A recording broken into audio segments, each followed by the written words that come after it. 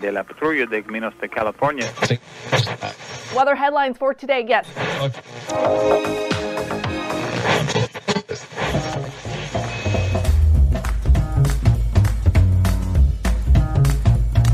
Welcome to the Revenue Generator Podcast, an I Hear Everything production. In this podcast, you'll hear how industry leaders integrate sales, marketing, product, and customer success into a single business unit with a common goal of optimizing their revenue cycle. We'll unearth how innovators integrate data, technology, people, and processes to expedite demand generation and increase recurring revenue. Sit back, tune in, and get ready to meet a member of the Revenue Generation. Here's the host of the Revenue Generator Podcast, the CMO of Lean Data, Doug Bell. Welcome to the Revenue Generator Podcast, where we members of the Revenue Generation share solutions for how you can integrate your business to optimize revenue. I'm your host and the CMO of Lean Data, Doug Bell. And today we're going to be talking about how businesses use AI to boost revenue. Joining us is Phil Alampi, who is the Chief Revenue Officer at Aclaimant, which is a comprehensive digital risk management platform that transforms how companies manage data, people, and processes through its workplace safety, incident and claims management, and analytic solutions. Aclaimant empowers risk managers to improve organizational behavior, create process efficiencies, and leverage the power of data and analytics to achieve better outcomes. So far this week, Phil and I have talked about using AI to increase revenue. We talked about optimizing your sales cycle for revenue growth. And today we're going to wrap up our conversation by talking about risk management's impact on revenue. Okay, here's my conversation with Phil, the Chief Revenue Officer at Aclaimant. Phil, what is risk waste? Help me understand what risk waste is. Risk waste is actually the reason why I joined Aclaimant. There's a phenomenal amount of chaos that happens within most businesses' safety and risk management processes. And when I say chaos, I mean significant reactive and inefficient activities. For example, when an incident happens, you slip and fall, right? That might not even be recorded. If it gets recorded, you might not get the medical attention you need or even evaluation for that. If you get that medical attention, you might not get the right attention and you won't be back at work in a longer time than you should have. And all of these things inhibit that business. They're all headwinds on that business, and they're unnecessary. By using digitization, AI, by using streamlining of just processes that previously weren't connected across safety, incident management, and risk management, many companies can realize incredible returns. And risk waste is a category of all of that inefficiency that happens in their safety and risk management processes. And so help me understand another idea here, which is, so I understand what risk waste is. In many ways, you're sort of creating a pool of potential problems. You're putting a ring fence around it saying, here's your risk waste. But what about and I'm going to ask this in sort of two parts here, so bear with me. What about the cost of risk? In other words, what about the factor of actually having to set aside funds or think about the impact of cost, both in terms of direct costs, but also the impact potentially on revenue cycles? So let me start by saying at Aclaimant, we believe everyone has the right to be protected. It's a core belief here, and the right to become a better risk. And we mean that from a risk management standpoint. So that could mean businesses, right? First and foremost, at least in terms of how it's applied. But if you think about it, and more importantly, it means the people that work in those businesses and their families and the people that count on them, right? So there's an importance here of both business and the folks that work within them. And through this concept of active risk management, which is a proactive approach to risk management, as you might imagine, there's a real incredible potential for companies to cut out this waste due to inefficiency. And it usually yields 7 to 8 figures in reduction of their expenses, go straight to the bottom line. And that's just from financial waste, productivity waste, and all the things that come from not handling safety and risk in a proactive way. You know, we also see insurance brokers and carriers getting involved here, leveraging the intelligence in these platforms to help provide their customers with value-added services in this nature. So all of these things serve to get the right tools in the right folks' hands to eliminate this risk waste, which is some of the easiest profit you can gain in most businesses. It's expenses that no one misses that turns to profit once you realize the potential. So interesting stuff. I feel like there's so much about our worlds that many times just allow us to dismiss risk as something that's on a policy or something that applies to somebody in finance.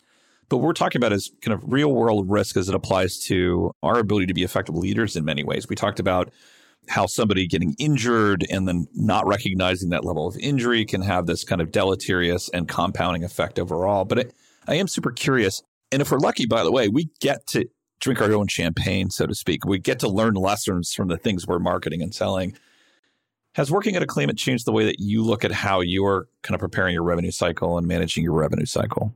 Absolutely. I think all of that is actually an exercise in risk management. And what I mean by that is when you look at your revenue cycle, it's a series of risks. And you're being asked to mitigate and predict a series of risks and navigate that to an outcome that you're standing behind, right? So I think the concept of being proactive in your risk management, in doing what I call hyper qualifying in terms of how you look at your deals and the flow of revenue through your cycle, and really understanding what are all the things that could go wrong, right? And this is another AI application waiting to happen, in my opinion, of risk management, sales AI, which tells you, again, you should be looking here and here, right? The fact that this customer hasn't responded in 2.5 weeks isn't a problem, but the fact that they've only opened this contract twice is a problem.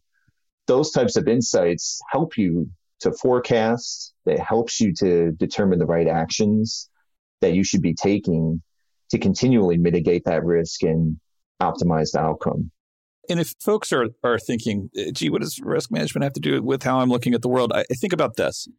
You currently have built into all of your go-to-market motions and your marketing and sales mix, you have built risk arbitrage in. You don't have a single channel, right? You're not just leaning into outbound. You're not just leaning into inbound, right? You probably have multiple different ways of acquiring interest in your business. And by the way, you're probably not just direct, you're probably indirect as well. And what's that about? At the end of the day, by the way, you're probably spread across multiple different market segments. You're in probably multiple different industries. Typical for SaaS is you're starting with, say, emerging commercial and mid-market accounts. That's arbitrage, right? That's risk arbitrage. And then you're starting to take on more risk by, guess what? Going after large accounts, right? Because a large account goes sideways, quarter of your pipeline blows up. So if you're thinking about how you're managing risk, you're doing it indirectly right now. It's a part of how we go to market.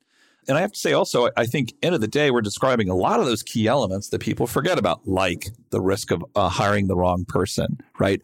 Or the risk of over applying resources to the wrong part of the sales cycle. Are there anything else we want people to think about in terms of understanding risk? I just defined this huge arbitrage piece, but are there other parts of the sales cycle that people need to be thinking about from a risk management standpoint? Yeah, I think there's actually an interesting take on the risk of allocating your time in an unoptimal fashion, right? And that would be cases where if you're pursuing a certain opportunity, right? Anytime you do that, there's an opportunity cost because you could have done other things with that time. And it's worth, especially as you scale, looking at what is the optimal use of my whole team's time. What are some guidelines, right, that could tell me when this, and that happens, that's not worth any more time, right? Because we have better opportunities. And again, AI is so interesting because it takes intuitions you probably have after 20 years of doing go-to-market type work, but it puts them in a precise way and applies them specifically situation by situation in a very effective manner. And things like, if a customer is churning, is that always bad, right? Maybe that's not bad, right? The customers with these characteristics turn out to be poor situations for both organizations, right? The retention costs more than the actual contract is worth. But even beyond that, right? So the lifetime value of this customer is lower than what you think it is because you aren't looking at these factors, right? So there's all these micro decisions we have to make that add up to where do we put our time. And I think that's another great opportunity, no matter how big or small your team is. How you allocate your time will determine your success. I'm struck by something here as we wrap up our final episode, but that I'm having a conversation with yet another data and evidence-based CRO. And it feels like our world these days is so populated by folks that are, at the end of the day, you're alchemists, right? Your job is to find the right formula. And by the way, guess what? Once you figure out the right formula, things change. The market changes, right? You have gold. Exactly. And it takes me back to way yonder days when it was about buying eyeballs. Remember this in tech and the dot-com? Yeah. It's about buying eyeballs. Can you imagine having that conversation today? I have to say, learned a ton. Phil, really appreciate your time. Thanks for joining us on the Revenue Generator podcast. Thank you, Doug. Thanks for having me. Okay, that wraps up this episode of the Revenue Generator podcast. Thanks to Phil Alampi, Chief Revenue Officer at Aclaimant, for joining us. If you'd like to contact or learn more about Phil, you can find a link to his LinkedIn profile in our show notes, or you can contact him directly on Twitter, where his handle is PhilAlampi1, PhilAlampi1, or visit his company website at aclaimant.com. Just one more link in our show notes I want to tell you about. If you didn't have a chance to take notes while listening to this podcast, shame on you. Head over to revgenpod.com, where we have summaries of all of our episodes and contact information for our guests. You can subscribe to our weekly newsletter, apply to be a speaker on the Revenue Generator podcast, or you can even share your revenue generation questions, which we'll answer live on our show. Of course, you can always reach out on social media. Our handle is @RevGenPod on LinkedIn, Twitter, Facebook, and Instagram. No TikTok. Sorry, folks. Or you can contact me directly. My handle is Market Advocate. If you haven't subscribed yet and want a daily stream of RevGen strategies in your podcast feed, we're going to publish an episode every day during the work week. So hit that subscribe button in your podcast app and we'll be back in your feed in the next business day. Okay, that's all for today. But until next time, keep cranking because the revenue isn't going to generate itself.